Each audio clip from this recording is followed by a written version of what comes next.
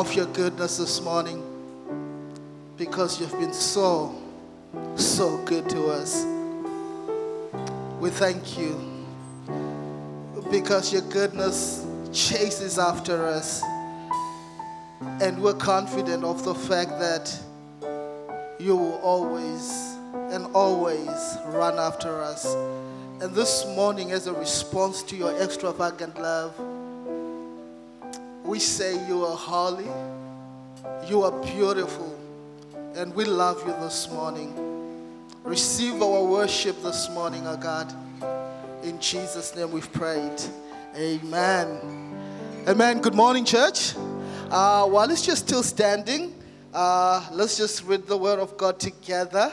We're reading from the book of Hebrews chapter 10, verses 19 to 25. It's going to come on your screen. There it is already. And we are reading from the NIV version. Hebrews chapter 10, verses 19 to 25.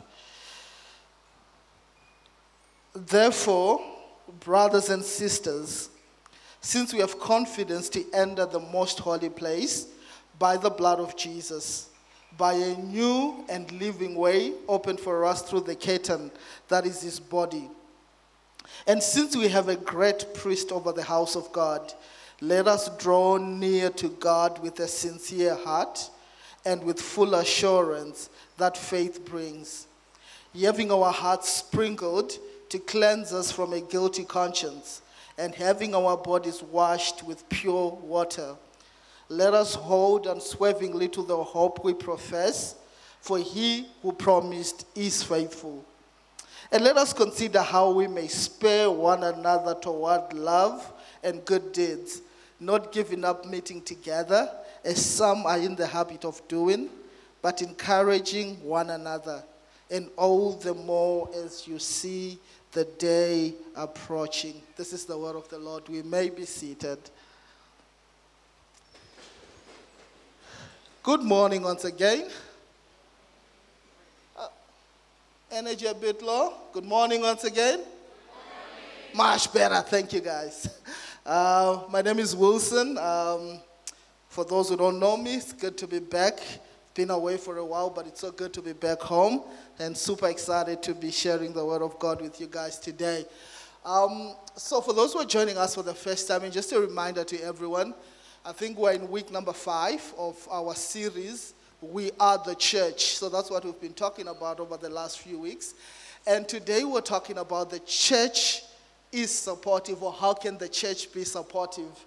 And it's an interesting passage we have read, because if you start the passage from verse number 1, right? Hebrews chapter 10, it's a very interesting passage. Now, the writer is contrasting between the old covenant and the new covenant. So that's the context of the conversation, where we pick it up in verse 19. And he's talking about how, the old covenant, all the new covenant is better than the old. How, in the old they had to struggle to do certain things. The priest had to go in to the Holy of Holies once a year, and everyone had to wait for this one guy to carry their issues to God. But now he says, we are much, much better because we are living in a new time. We are living under a new covenant. So that's where we pick up the story now. And the writer, he emphasizes and he talks about something very interesting in the passage, where he talks about how we have this new and living way which Jesus has opened for us, which gives us access to the Father. And when you look at it, and this is how we're going to structure our conversation today, we're going to talk about 3 key things. But when you look at what the writer is saying, he's saying because of the new way, this new and living way that we have, number 1, a new position in Christ. Number 2, and this new position changes our posture, the posture of our hearts. And then number 3, this new position and this new posture directs our daily practice. So those are the 3 things we're going to talk about: our new position, our posture, and our practice. Amen. So I'm going to start with talking about our position. And, I was saying in the earlier service that You see, the conversation about how we can be supportive towards one another becomes a very difficult conversation if we haven't understood and figured out the issue about this new position we have and this new posture that our hearts need to take. So this is why it's so critical for us to really understand this new position. So what is this new and living way? What does that mean for you and me? Now the writer gives us, some very good clues about this and what it means. So, because of this new and living way, we have a new relationship with God the Father. But then this allows us to do a couple of things. So, number one, he says, we have confidence. This is in verse 19, to enter into the holy place, into the Holy of Holies. So, we have confidence to come before the Father. Unlike back in the day where everyone had to wait, like I said, for the high priest to go in, now, we all have unlimited access to the Father. This is our new position. You and I have unlimited access to the Father. Now, the good thing about this access now is it has nothing to do with you and me. You don't buy it. You don't earn it. But it is simply because of what Christ has done for us. That's the beauty. Now, if you are a sports fan, or if you love soccer like I do, I'm a Manchester United fan. We can have a chat later about, how we're the best team in the world, but side story. Now, one of the best gifts you can ever give a soccer fan is to buy them an all-season ticket, right? Like an all-season ticket. So what that means is, Every time my team is playing, I can simply walk into the ground because I have what? An all-season ticket, right? Now, the good thing about this new and living way we're talking about is it's not just an all-season pass. It's an all-time access pass. Unlimited access to the Father. Imagine, right? So that means you and I can go in every time. Like any moment. You can just have direct access to the Father. Isn't that beautiful? The new and living way. But then the other good thing I love about this idea of having unlimited access to the Father is that no conversation with the Father is off limits. Whew, I love that. No conversation with him is off limits. Because sometimes when you don't have access to certain people, right? The moment you meet them, you're so scared about what you can say around them, right? Like, for instance, if I walk into the room with the president right now, right? I can't just go and start talking about anything, right? There's protocol involved, right? But then with the Father, we have unlimited access. So this means this guy is my dad, and I can rock up and just talk to him about anything. Anything. And that comforts me so much because I think we live in a time and a space where if there's ever been need for us to have conversations with him is right now, because I have so many questions about what's going on. And I would assume a lot of us here are also, I have so many things I would want to say to him, which probably I don't feel comfortable talking to people about. So no conversation is off limits. Friends, I want to give you, this is not even my invitation to give. I want to share with you about this invitation that the Father gives you. Draw near. Come closer. Let's talk. He's willing to listen. He's willing to have that chat with you. He's always willing to listen. And guess what? When you speak, he will speak back to you because he wants to have that conversation with you. But then secondly, it also says we have a great high priest, right? So what that means is we have Jesus as the great high priest over the house of God, and it means he's praying over us all the time. He's interceding for us, even in those moments when you don't feel like praying for yourself, or those moments when it's so hard for you to pray. How many have been there before? Whereby you're going through some stuff, but it feels like you want to, but you can't, right? Even in those moments, because he knows you. He understands you better than you understand this yourself. And in those moments, he's saying, listen, I'm praying for you. I'm sparing you on. I'm wishing you on. Imagine. So this is the new and living way that we have with the Father. So that is our new position, friends. We have direct access and we have a high priest who is interceding on our behalf. So what then happens to our posture when we live in this new reality that I have access to the Father and I have a high priest who is praying over me, what happens to our posture then? Now, the word posture, and here when I'm talking about posture, I'm talking about the posture of our hearts. How our hearts begin to perceive people, understand people, look at people, but then also look at God, look at the world around us. How does this affect the posture of our hearts? Now, the word posture is very interesting for me. And again, disclaimer, I'm not a medical professional. So if the definition or this illustration is wrong, please blame Google because I Googled it.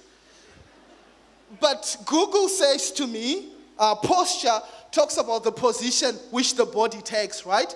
Like if I'm standing like this is my posture, right? And with my little knowledge of biology, because I didn't do so well in school with biology, but what I've understood is my posture is affected by how my body is feeling, right? So say, for example, I have back pain. I can take this posture, and it's just a reflection of the pain that is on my back, right? So posture is a reflection of something else that's going on. And this is what the writer is saying. He's saying to us, if you go to verse number 22, as we draw near to God, right, as we draw near to the Father, that our posture begins to change because he calls us to then come before him with a sincere heart, full of assurance of faith, and having our hearts being sprinkled, knowing that I've been made clean. This then becomes our new posture, how we begin to look at ourselves and how we begin to look at God and other people. So that's what the writer is saying here. He's saying because we have been made whole, we have been given this new and living way, then our posture of our hearts begins to change to reflect this new reality. Amen? So because I have access to the Father, because Christ has died for me, therefore I can draw near to God with a sincere heart. Therefore I can draw near to God with full assurance of faith. And the writer says it because the one who promised is what? Faithful. So I can keep my hope knowing that the one who promised me is faithful. Amen? It's guaranteed, right? You can take the check to the bank, and I can assure you it's not going to bounce because the one who promised is what? Faithful. That's the assurance we have. And then it says, having our hearts, right, cleansed from feeling guilty conscience. So that's the other new posture we begin to take. We begin to approach the Father with confidence, knowing that he has washed away our sin. And I think for me, this is one of the things that, I struggle with this a lot, and I'm sure most of us here would attest to it. I think one of the hardest things to do as a believer is to become more conscious of the grace of God and the good things he has done over how bad and how terrible I am as a human being, right? It's easier for us, I think there's a bit of feedback on my mic. It's easier for us to over-amplify that which is wrong about us, to over-amplify the small things that we get wrong consistently, to over-amplify the shortcomings that we have. And in that moment, in the process of doing that, we lose sight of the fact that his grace abounds the more. I grew up in the church, I'm a proper church boy, right? Started going to church when I was 2 weeks old. 2. And in my household, church was not, like today whereby it's like, nah, today I'm not going to go to church. My son today actually wakes up and then he comes to his mom and says, Mom, I'm not going to church today. She's like, why? He says, I have to do my homework. Right? So in my house, when I was growing up, there was nothing like that. It wasn't even a conversation whether you're going to show up. It was always like Sunday, we show up. But then not only on Sunday, even during the week, right? When, because the pastor would say, we need people who clean the church during the week. My mother would volunteer us, all of us, So we were those kind of people, right? Like we are in the church. If there's no one else, my family is there, right? Started preaching when I was 14, and I always share this. I was so short, Because I grew up in a Presbyterian church, and there's this big podium, right? Our pulpit. And I couldn't fit behind, so they had to put like a platform for me to stand on, and then you could only see my head, behind it. And unfortunately, you couldn't preach on the side. You had to be right there, right? So that's how churched I am, right? But the pressure that comes with that is because you are, and you're always the kid that every parent says, I wish my son was like you, right? And then in my head, I'm like, do you know how messed up I am?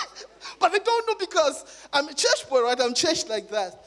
But the pressure that brings is you begin to feel like you're superhuman, right? You begin to feel like, no, I'm better than everyone else.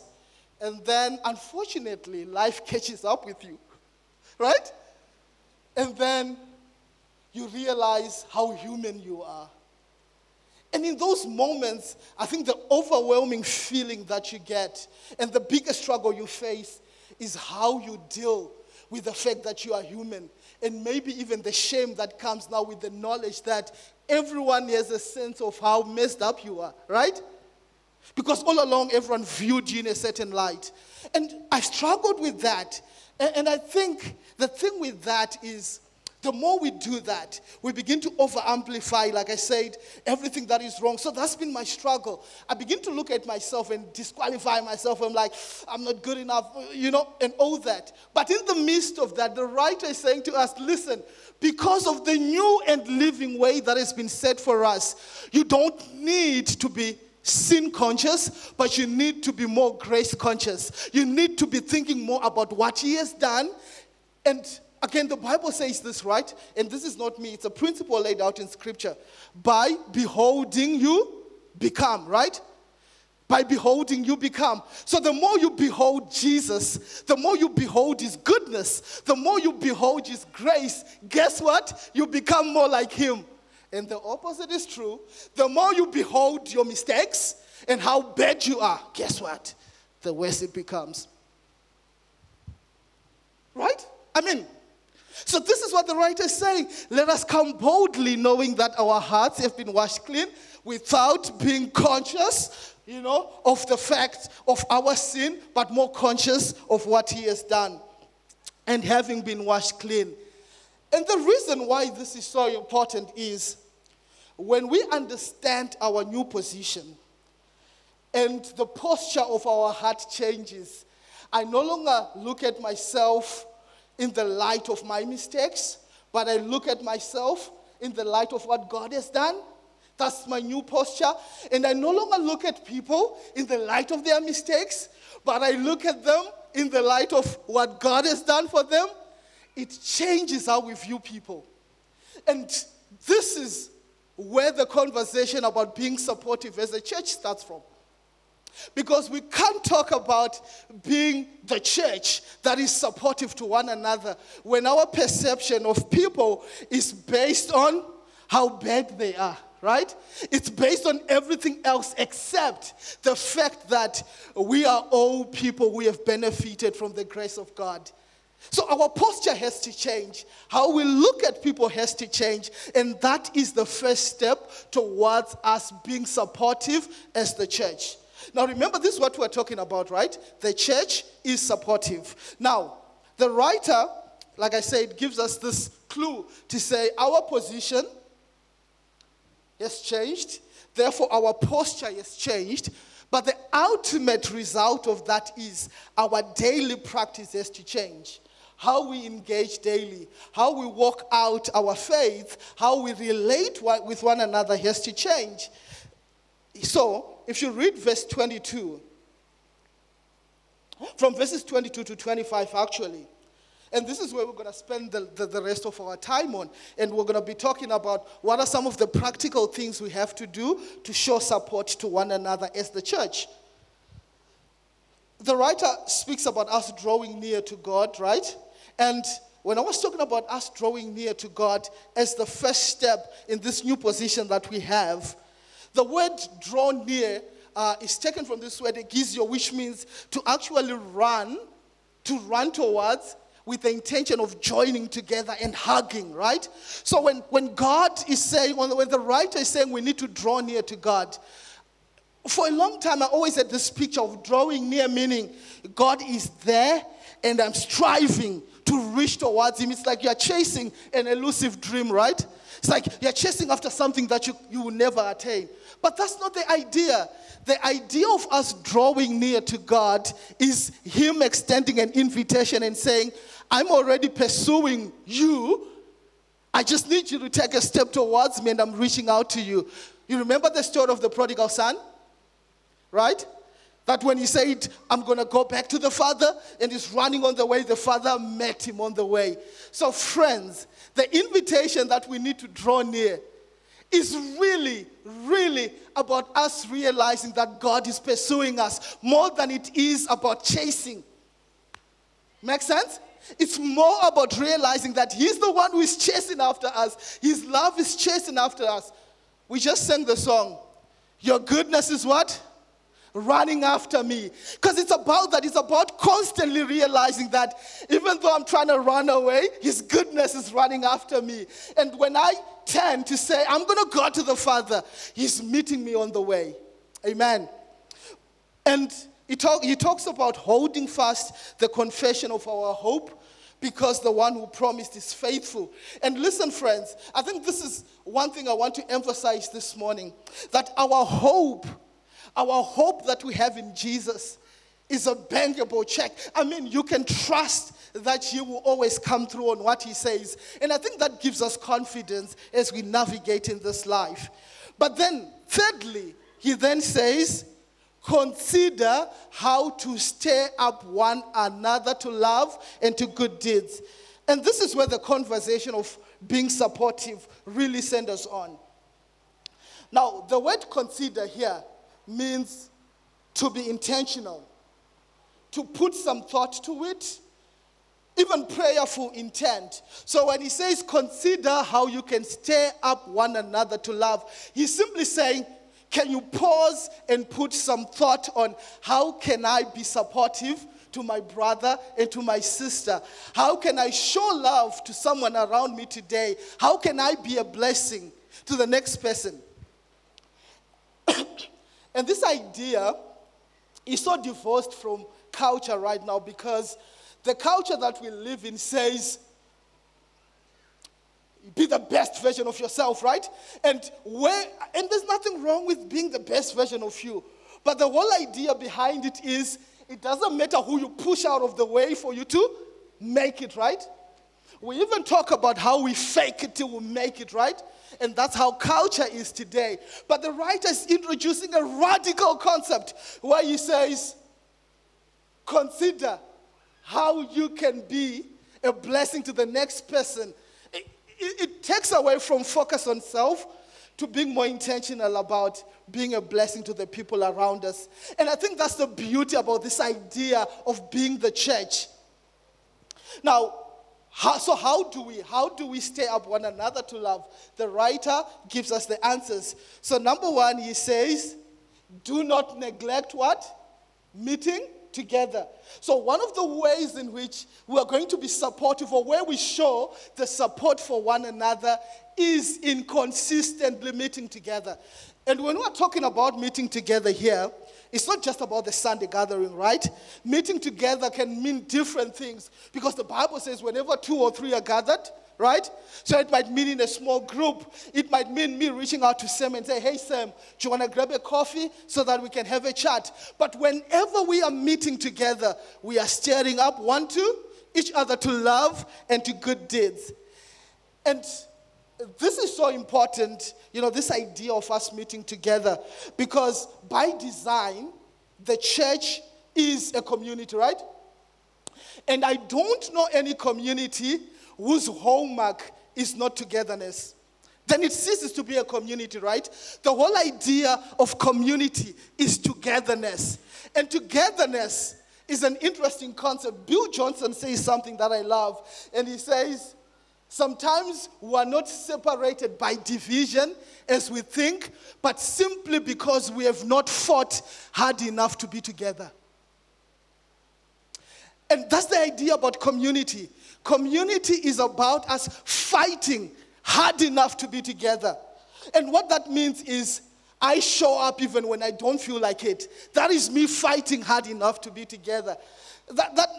And again, when Pastor Humphreys asked me to preach about it, I was like, I'm not the best person to talk about this because I struggle with this. I struggle with fighting hard enough to be together. Because, we are people, right? And I just tweeted something earlier and I said, I think there's this idea about community which makes our lives richer.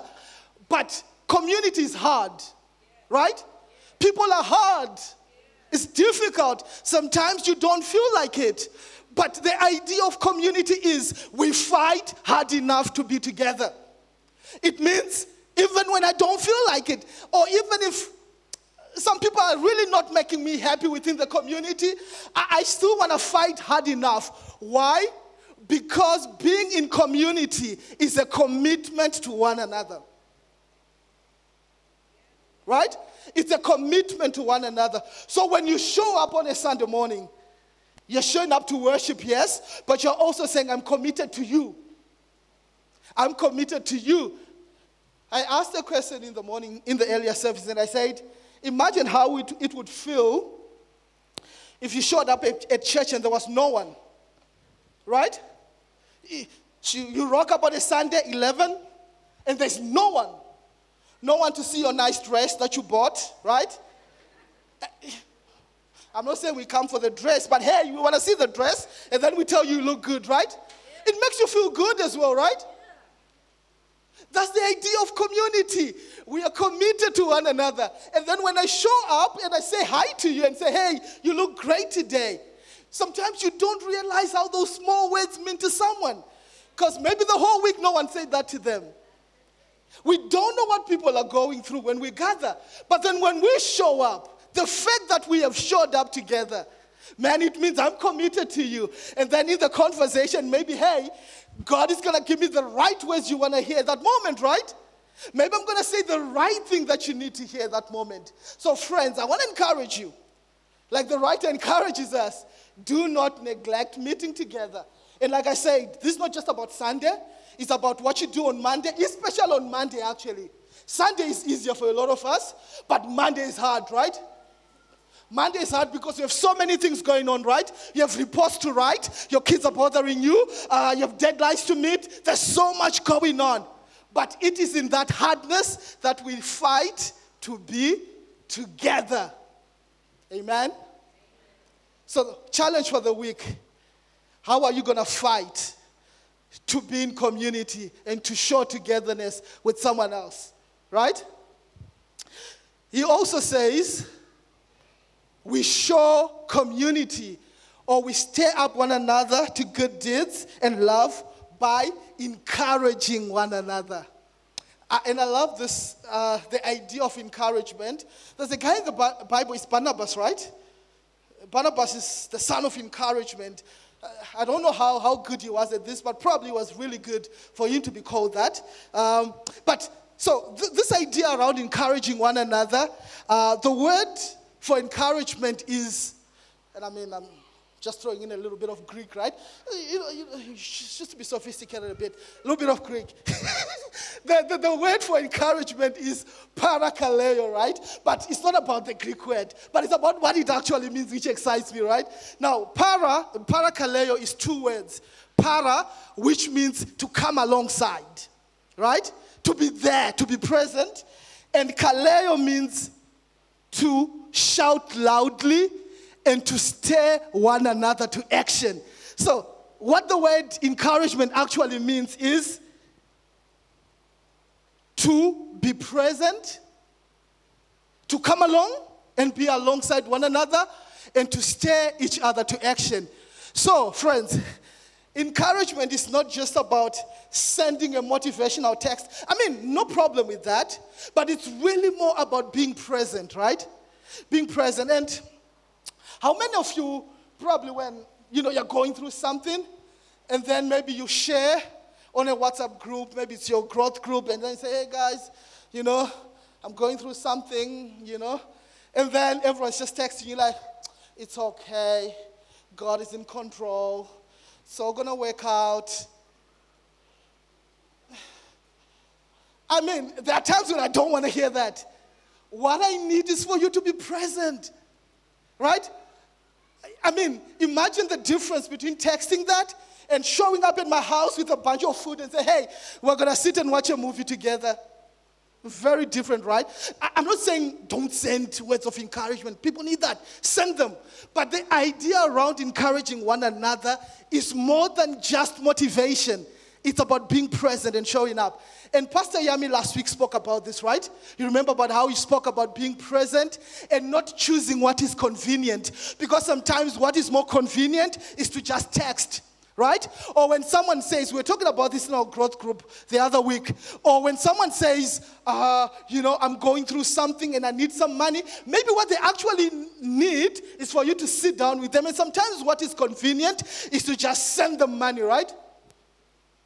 But the idea of encouraging one another is to go beyond convenience and showing up, even when you don't feel like it. Now, I personally don't do well with funerals. And my wife knows this, and she doesn't like it at all. I don't think anyone does well with funerals, right? Just to be clear. But I struggle. I cannot show up. If I show up, I don't engage. I would rather be running around and making sure that, okay, has the coffin been bought? Do we have food? And what, right? Now, that's just me. And it's because I'm afraid of showing up in the midst of grief, right? It's so hard because sometimes I feel like, what do I say? I don't know what to say. But maybe sometimes it's not about what you're going to say when you show up. It's just about you being there, right? It's just about you coming and giving me a hug and not saying a word. Maybe that means more. So, another challenge for the week. How are you going? Not how are you going. How are we going? Because I'm included in this. How are we going to encourage one another this week? How are you going to show up? Who have you been convenient with? And just say, well, this is what you need without actually understanding what they need. So that's another challenge for the week. Now, I'm going to wrap this up because my time is up. So the writer says, do not neglect meeting together. Encourage one another, especially as the day draws near, right? And he's talking about how, things are going to get hard as the day draws near, whatever your understanding of the day is. But he's talking about us being able to even do this more in the midst of things getting bad, things getting worse. And I was sharing earlier that how many agree that the world is getting a bit crazier than it was last week? It's like every week, it's like, I thought we had reached rock bottom, but wow, right? It's like we keep, and that's what the writer is saying, to say, especially now that things are going to get crazy, we need to meet together even more. We need to encourage each other even more, because how many know that we need it right now, right? We need it right now. And remember, the bottom line of this series is we are the church, but the church is about being and not doing. And when we meet together, when we encourage one another, when we are in community like this, and there's conduct between us, it actually empowers us to be the church, right? We are the church, but this is the fuel that we need. When you come and maybe you've had a very bad week, and then you come and you meet your brother, you're encouraged, and you're ready to go again. So he says, you need to do this even more, now that maybe things get out of hand a bit. So friends, I want to encourage us this morning. 2 things that I want us to do as we wrap this up. Number 1, how do we show up, like I said? Even more. How do we encourage one another even more? But also, how do we go beyond convenience, especially in these difficult times, just to be there and be supportive of one another? How do we transcend beyond the norm into actually going a step further and saying, listen, I'm going to fight hard enough to show that I'm committed to you, even if it costs me something. Because ultimately, it is about what it is going to cost us. Maybe it might cost us time, maybe it might cost us resources, but how willing are we to transcend beyond convenience and actually step out to show and be the church, not only to people around us, because I think maybe it's easier to people around us, right? But maybe to people out there. Now, I grew up in a Presbyterian church, and there was a banner at the end, at the back. You could only see it when you are standing up here, and it read, "You are now entering the mission field." So when you come into church, you wouldn't see it. You'd only see it when you are going out. And for a long time, I thought the mission field is just the people out there, right? But maybe Jesus is calling us and saying, how can you be more present in the lives of those in this community, right? Maybe he's sending you to someone in here. So I pray that this week, as we navigate through this week, that we may be more conscious of the opportunities he's opening up for us, right? To be a blessing to one another. Where is he calling you beyond convenience so that you show up in the life of someone else? Be it someone you know or even someone you do not know, because that's what he's calling us to do. And I'm going to invite the band to come up as we wrap up. One of the ways which I would like for us to show up in each other's lives this morning is this. Maybe you're here today and you've been going through stuff, whatever it is that you've been going through. And maybe you just need someone to pray with you, or you need someone to talk to.